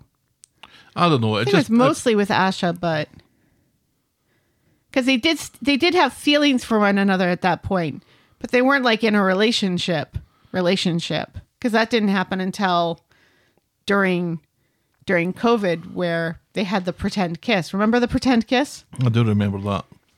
Yeah, I don't know that enough has happened between those things to suggest that this possessive side of Nina is a thing that is likely to generate this reaction in her, rather than just having Nina talk to Asha about it. Right. And sort it out immediately. And also, let's not forget, Nina was right. Isla did have feelings for Asha. Right. Whereas Asha, until the whole arm wrestling thing, poo-pooed Nina's concern and gaslit her and said, oh no, there's nothing to worry about. And then, when she realizes that there was something to worry about, she does do the responsible thing and change teams and everything. But she never says to Nina, I am so sorry. You were right. She did have feelings for me. And I think if she just said that, all of this would diffuse. Yeah. It's weird that people playing games with each other in a relationship backfires, isn't it? It is. Oh. Yeah, I don't like the way this is going. I don't like Nina being portrayed as this passive person when she's anything but and Right. has been anything but in other storylines. It's exactly. It's like and this happens all the time on this show, though. Oh, you've got to change. Yeah, we're faces gonna to heels and all we're that. gonna we're gonna change your personality just so we can shoehorn you into this storyline and make it make sense. Yeah. Boo. Moving on. The next storyline is Dick and Dom. On Wednesday, in Nina rolls, Stu thinks it's quiet without Eliza. No one's noticed. Roy thinks if he cares so much, he should invite Eliza and Dom round for Christmas dinner. Sensible. Yasmin agrees, saying that even if Stu hates Dom's guts, Eliza doesn't. So Stu's in Nina's rolls later and bumps into Cassie, who apparently knows him.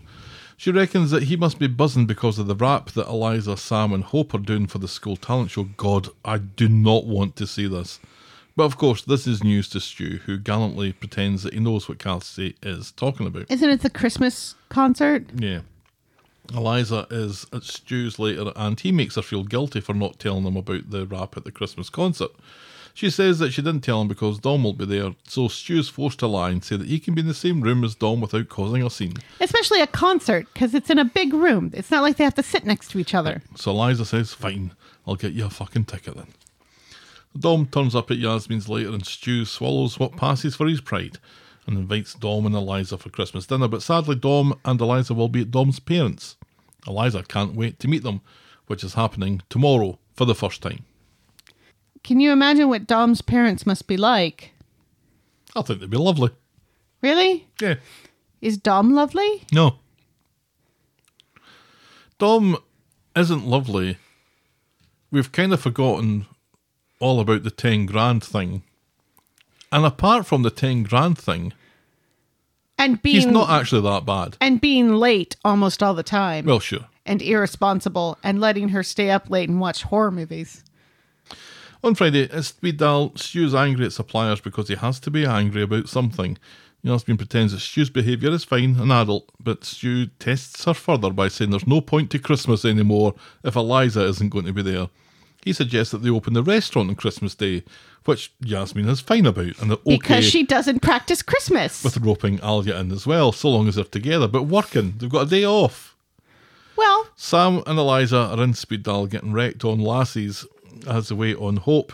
Sam has got her a book token for her birthday, which Eliza thinks is a beige convention, which is hilarious. Is that a thing, saying beige convention? Yes. That's so funny. And suggests that he should have got her flowers, and Yasmin agrees. Eliza's brought a change of clothes with her because she wants to make a good impression for Dom's parents, who she's supposed to be meeting later, and Dom's supposed to be in to pick her up. Stu insists that they will love her. Quite some time has passed and Dom is running late. Eliza thinks that he's forgotten, and Stu shakes his head. I fucking knew it, he says, but in Geordie. And when Dom finally gets to Speed Dial, he's obviously smashed. he's hammered, and they're going to let this child go with him. Late from a work to do, and Stu, does he notice? I don't think he does. He doesn't say anything. Right. Yeah. No, well, he confronts him for being late. But he's so obviously blootered. Right. Yeah. And Yasmin doesn't say anything either. Not one of them seems concerned at all that this child is going to get into a vehicle with this man. What is going on? Dom gives Eliza a hug, and all is forgiven, and that's all that happens there. Yeah. And one would assume that now he's going to get in a car and drive it completely drunk to his parents' house. He can barely talk. He's so drunk and nobody cares. It's like the 1980s. Right? When everybody was driving drunk and no one cared. It's like the 1980s or New Orleans now. People don't drive in New Orleans. Yes, they do, and they're all drunk when they do it. Remember, that's the one bit of advice that we got.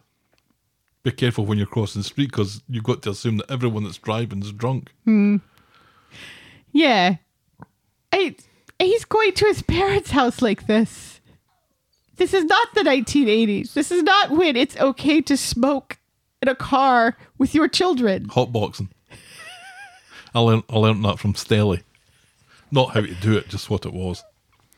Well, then there's the other hotboxing.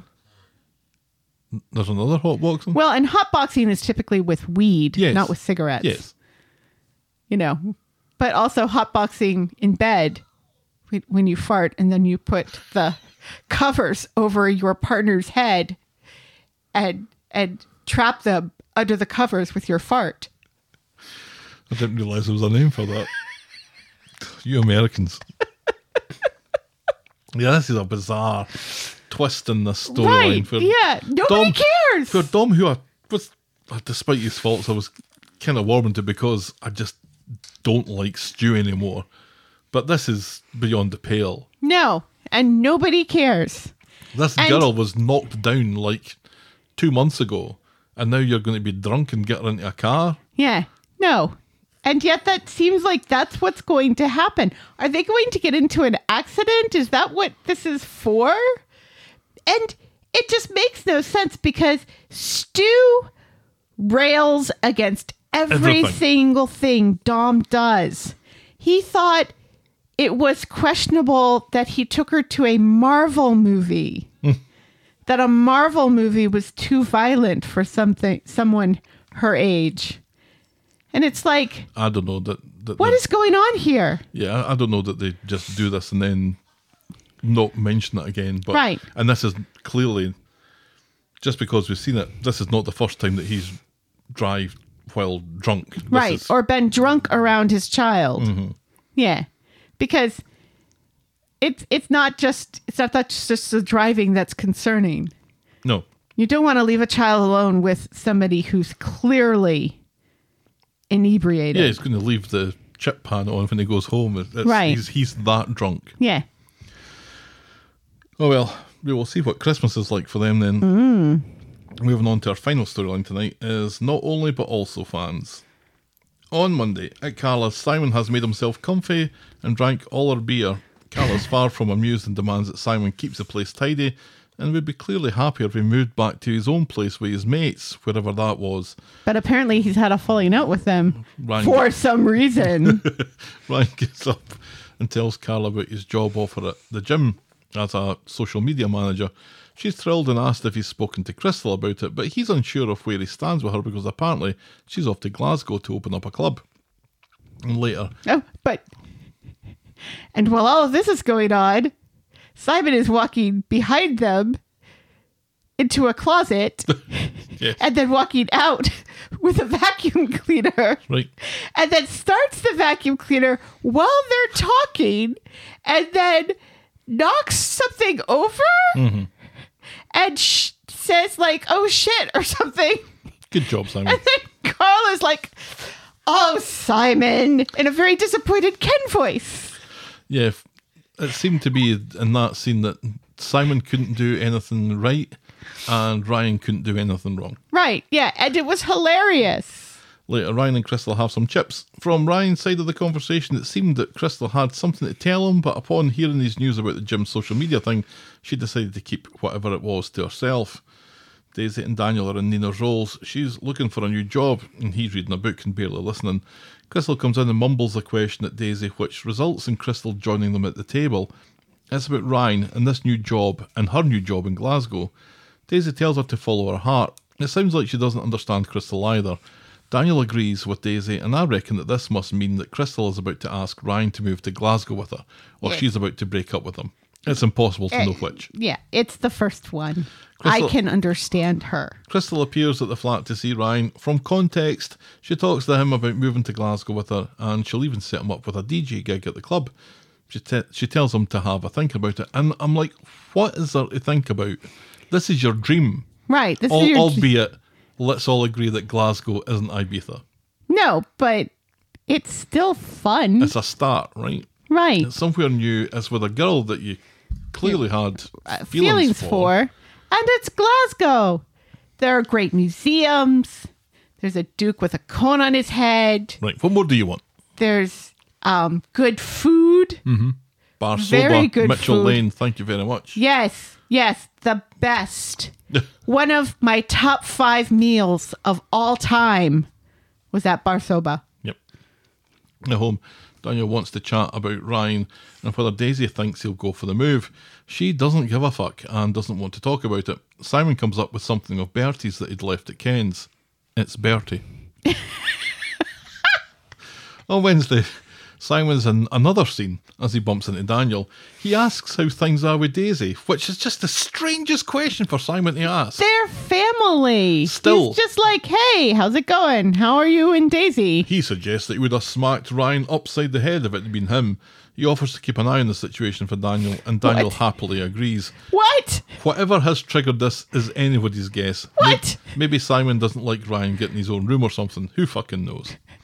And he has to sleep on the couch while Ryan gets a whole room to himself. Yeah, Simon's sleeping in that cupboard with the vacuum cleaner. In Nina's roles, Crystal is mumbling to Ryan about, I think, the Glasgow job. He's keeping his options open and is going to record a video for that gym job thing. When Daisy comes in, Crystal is suspicious that Ryan blanks her, but he says he just didn't see her because he was looking into the arse end of an empty cup of coffee. Right. At Carla's, Ryan's kept all of his equipment from his professional wanking days and set it all back up again in the living room. He chases Simon away, and Simon makes it known that Crystal is drop-dead gorgeous, if utterly unintelligible, and Ryan would be a fool to knock back the Glasgow residency in favour of whatever the fuck the He Manchester just wants his officer is own about. room. Then later, Crystal and Daisy bump into each other, and Crystal asks if there's anything going on between Daisy and Ryan. Her spidey senses were tingling, and she definitely picked up an atmosphere between them in the cafe earlier. She doesn't want to move away with a guy who's pining for someone else, and Daisy is a little taken aback by this direct approach, but insists that there's nothing between them. So Ryan is doing his video when Daisy comes up. Ryan tries to put her off, but it's important that she says what she has to say.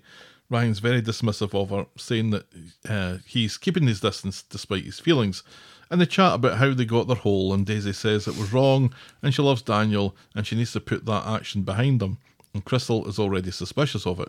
Simon comes in, and so Daisy quickly leaves and Ryan nips off for a shite, and this leaves Simon to investigate Ryan's camera, which, by the way, is still recording. Right, yeah. Even though I could have sworn I saw him push a button, but maybe not. Maybe not. Ryan either hasn't nipped off for a shite and left with Daisy, or he did have a shite and then met up with her later. Anyway, they sit outside the chippy and chat about them remaining friends. She wants to, but doesn't think they can, and reckons it'd be easier if he moved away.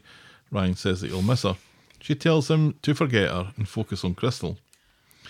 Daniel drops in to see Ken to do his crossword and spoil his Wordle.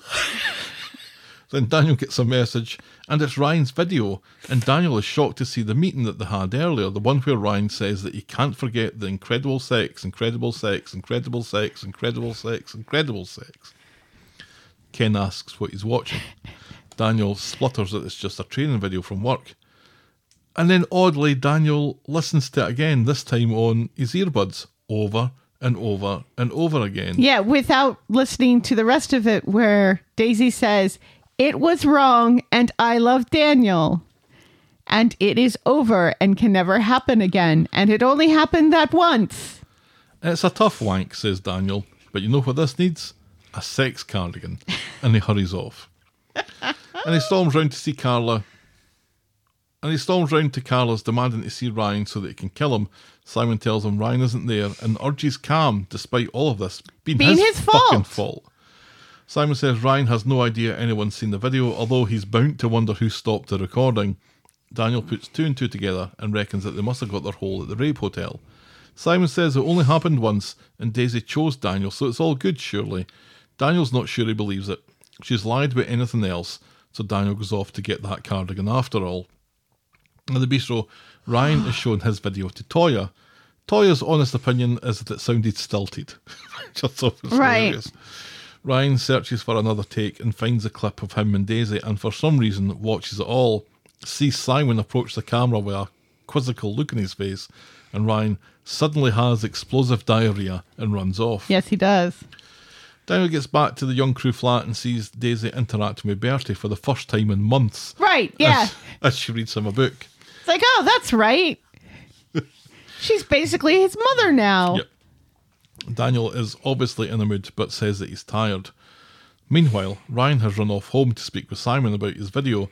Simon explains that he stopped the camera recording, but didn't watch any of it. So Ryan seems to fall for it and heads off back to work. Daniel is in the living room later, in the room with Daisy, listening to the video over and over and over again, and he tells Daisy that it's a training video from work as well. He's clearly moody, so Daisy focuses on making eggy bread for her and Bertie. Daniel rips off the earbuds, tells Daisy that he's going for a walk, and she looks like she might be thinking that something's wrong with Daniel, apart from the obvious that he's a total fanny. On Friday, Daniel has taken an unexpected day off work, and then there's an unexpected knock at the door. It's Simon, who they didn't see walk past the big window that they've got. Daisy nips off for a shite, and Simon demands to know why Daniel hasn't chucked her out.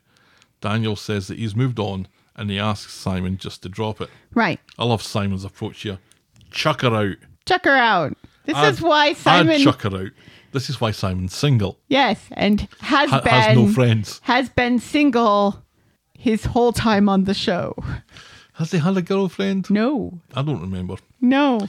And it feels like they know people hate Simon. And so they're like, any despicable thing that has to happen within this family has to begin and end with Simon. And it happens over... Remember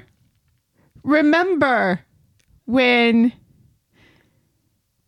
Kelly was going to be sent down and Simon got very angry in the balcony and shouted and had this whole rant that people looked up at him for, and then once it was done, turned back to what they were doing. Yeah, it was Toy and them ranting. They essentially said, so anyway. Yeah. It was hilarious. And, you know, like with this whole vacuum thing,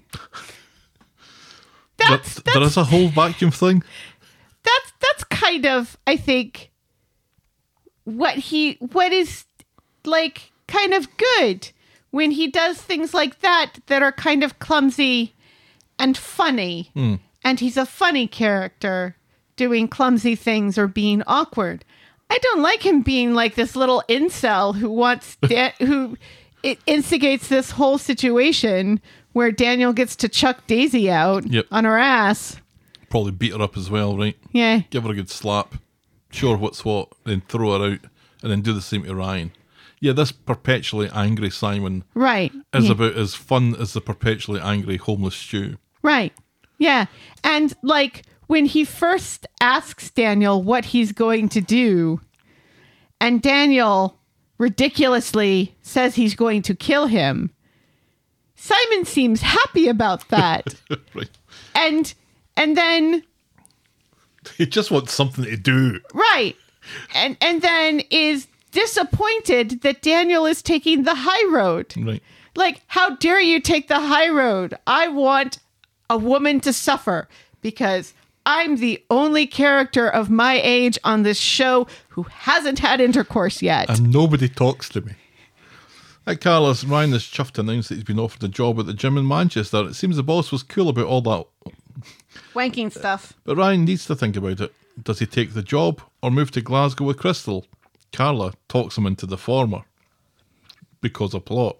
Right. And also because she wants him around, even though before she wanted him out. Just plot then. Yeah. Daniel and Daisy head off to the bistro and are both disturbed when Ryan and Carla turn up. Carla loudly announces that Ryan will be taking the Manchester job. Daniel is shocked, thinking Ryan would want a fresh start. Isn't Ryan full of surprises, he says, and Daisy pretends not to care. Daniel can't get his mind off of this and pretends to get a text from work and rushes off, but outside he sees Simon and demands keys to the flat. With Daniel gone, Daisy goes to congratulate Ryan, who's quick to say that his decision has nothing to do with her, and he hasn't told Crystal yet. Daisy thinks she deserves to know, and is about to say that honesty is the cornerstone of any relationship, but she must hear how that sounds in her head, and she just wanders off. Simon is in the bistro, slamming back the Heineken Zeros, and he sees all this. So Daniel breaks into Carla's, kinda, and then goes to the gym to grass up Ryan. Daniel gets home to find Daisy in an uppity mood about him rushing off. He wants to make it up to her. Bertie is fobbed off on Ken and suggests going to an art gallery. There's free wine. She's in her comfies, but the promise of that free wine encourages her to agree. And then Leanne is another person to know about Ryan's new job before Crystal when he explains it to her. But then he gets a text from the gym telling him that the job offer has been rescinded because he injects steroids up into his arsehole. Well, they don't even tell him that. Ryan feels like an idiot and is now confused as to why the job would suddenly be refused. Carla wants to know why and demands that she and Ryan go to see these fuckers and get some answers. In the street, Daniel gives the keys back to Simon, who seems appalled that Daniel would have grassed Ryan up. You've changed your tune, says Daniel, and you're supposed to have moved on, says Simon, who thought Daniel was better than this. It's like, what? What is going on?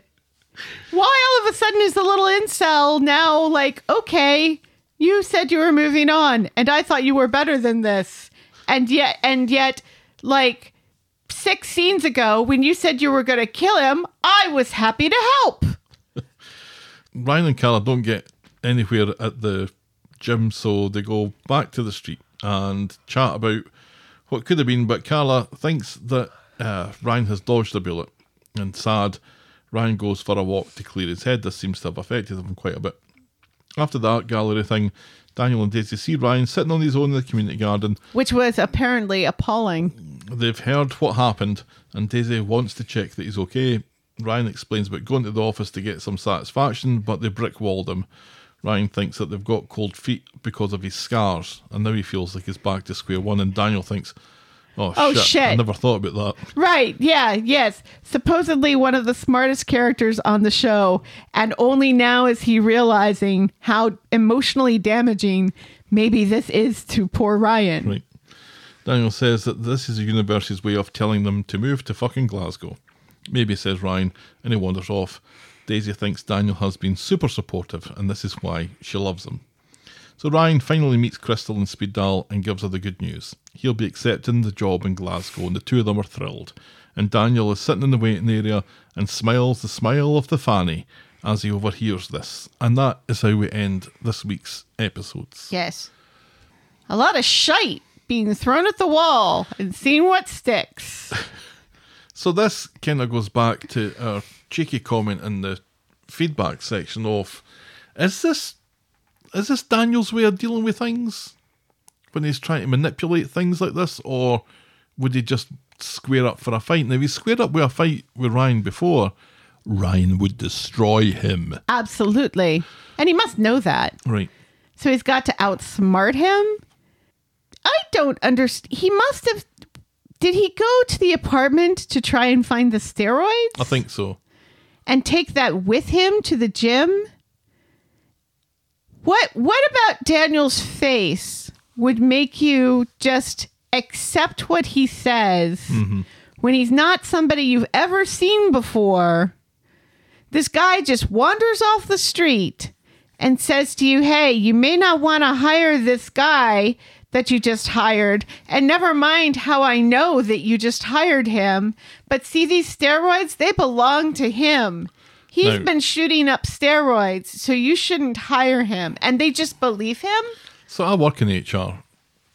Not that kind of HR, but I do work in HR. Yeah, you work in a better HR. And part of HR, when it comes to interviewing for people, Right. is you have to take, well, you do this here, I don't know if this is the same in the UK. I would assume that it is. And from what I can remember of doing it in the UK, it is kind of similar. Mm-hmm. You got to take lots and lots of notes during an interview. And when you reject someone for a position, you need to have something that backs up your decision. Right. That this person didn't give a good example of how they show leadership qualities or stuff like that. Yeah. So you can got to document it. Right. What you can't document is say, some guy came off the street and told me that the candidate was using steroids. Right. That wouldn't fly. No. So you're right.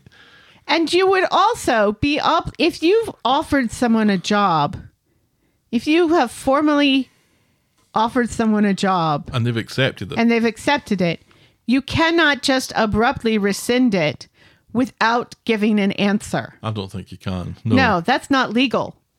But maybe they just take their chances that he's not going to follow up or Right. Yeah. But do just, anything about it. But it's just... which makes me feel like Carla is right. He dodged a bullet. Why would he want to work there? Right. They're terrible. Right. That woman at the reception desk was terrible. She was awful. It didn't seem like a gym to me. No. I kind of forgot what it was. It was a little too pink. It was a bit... Which also, the young folks flat, they move in and they paint it pink. Was this Daniel's idea? What is going on there? That does not look like either one of theirs aesthetic. And that boogie sign is still up. Yes, sir, I can boogie. Which I like to think is there for me. So, here's the thing.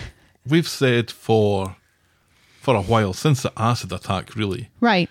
that this wouldn't surprise us if Ryan left the show at this point.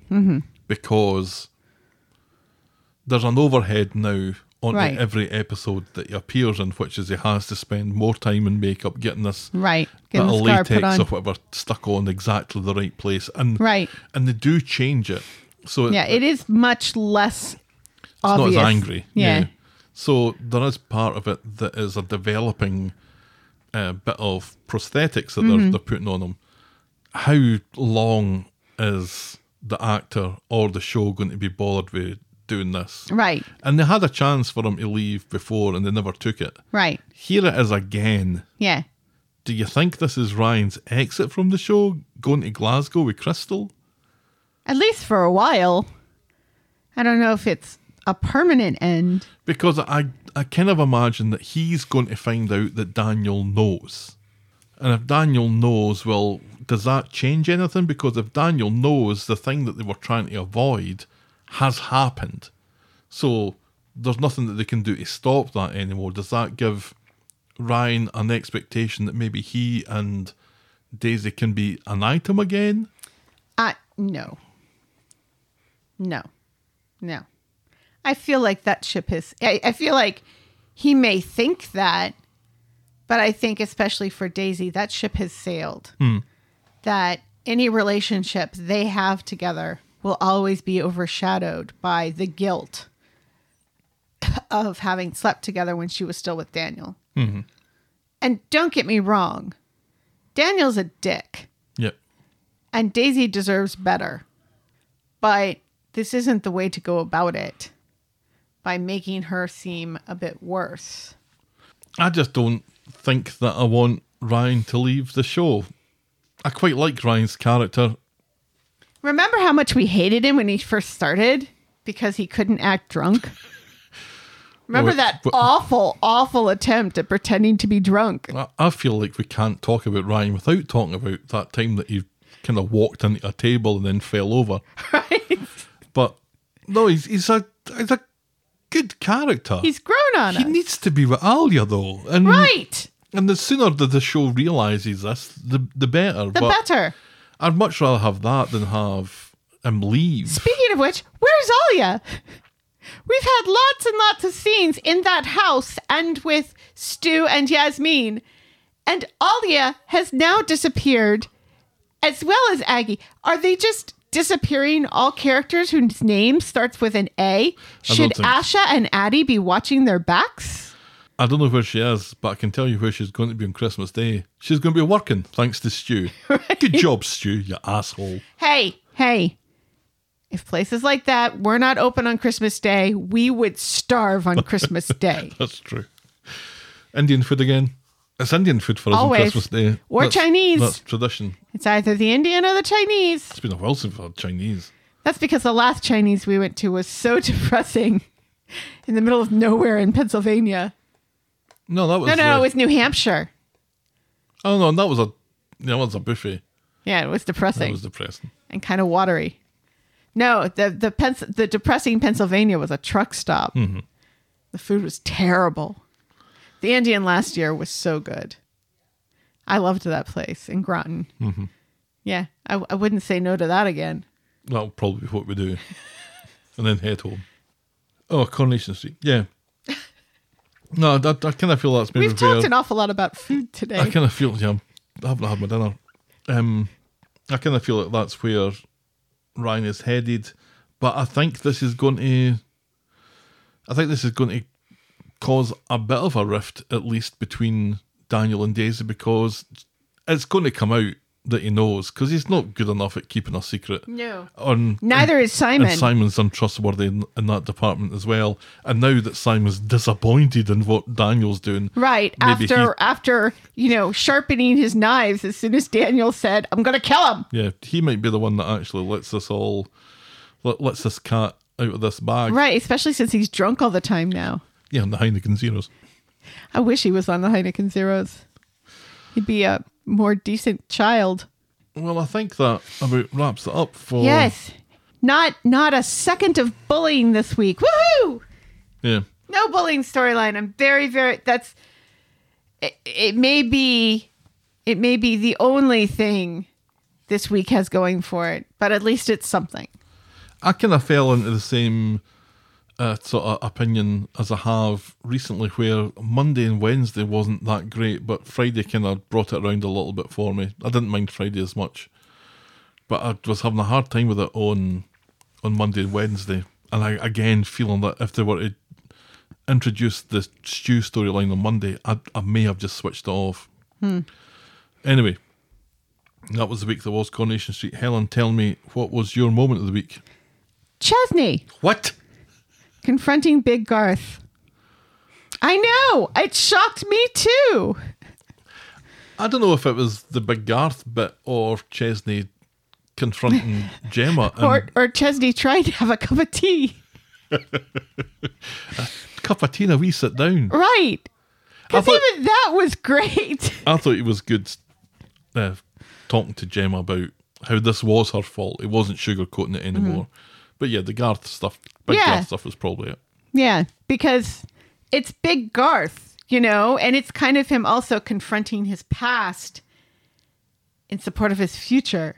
Oh, nicely done. Thank you. Okay, yeah, we'll call that our Moment of the week.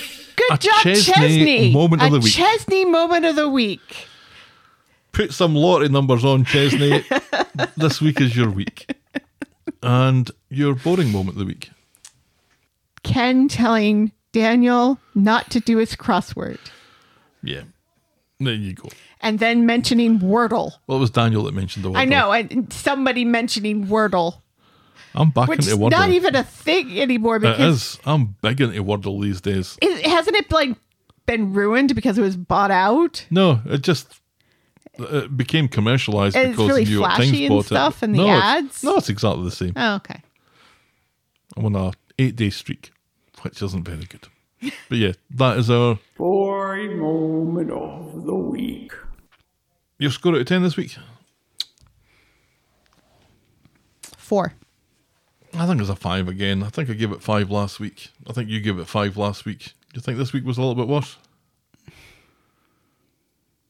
I think it's about the same for me. Yeah, I mean, they're about the same. And like I said, at least they didn't have the bullying storyline this week, which is something I hate. They're not But- going to be bringing out the big guns this close to Christmas. They're going to wait for the Christmas week for Right. the good stuff. So Well, that's not even good. we have a couple of weeks of You know, this to it's got that negotiate. it's got that going for it, but the complete 180 of Nina's character and just the weird use of Simon, who should just be the character who walks around with a vacuum cleaner and then bumps into things.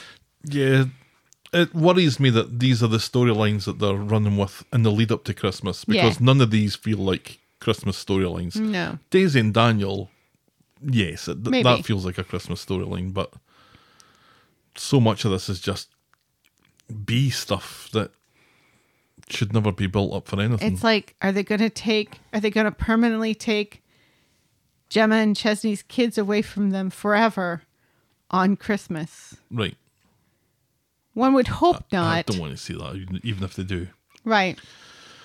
All right, this episode was brought to you with thanks to our friends of the podcast, Daisy, French Helen, Pickles, DT, Trisha, Wendy, Noel, Canadian Helen, and Christy. Muchas gracias. That's almost taken 2 breaths to get through.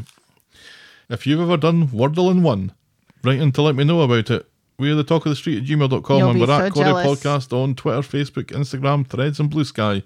You can shout me and Helen a coffee or become a friend of the podcast by heading to ko-fi.com. That's ko-fi.com/the talk of the street.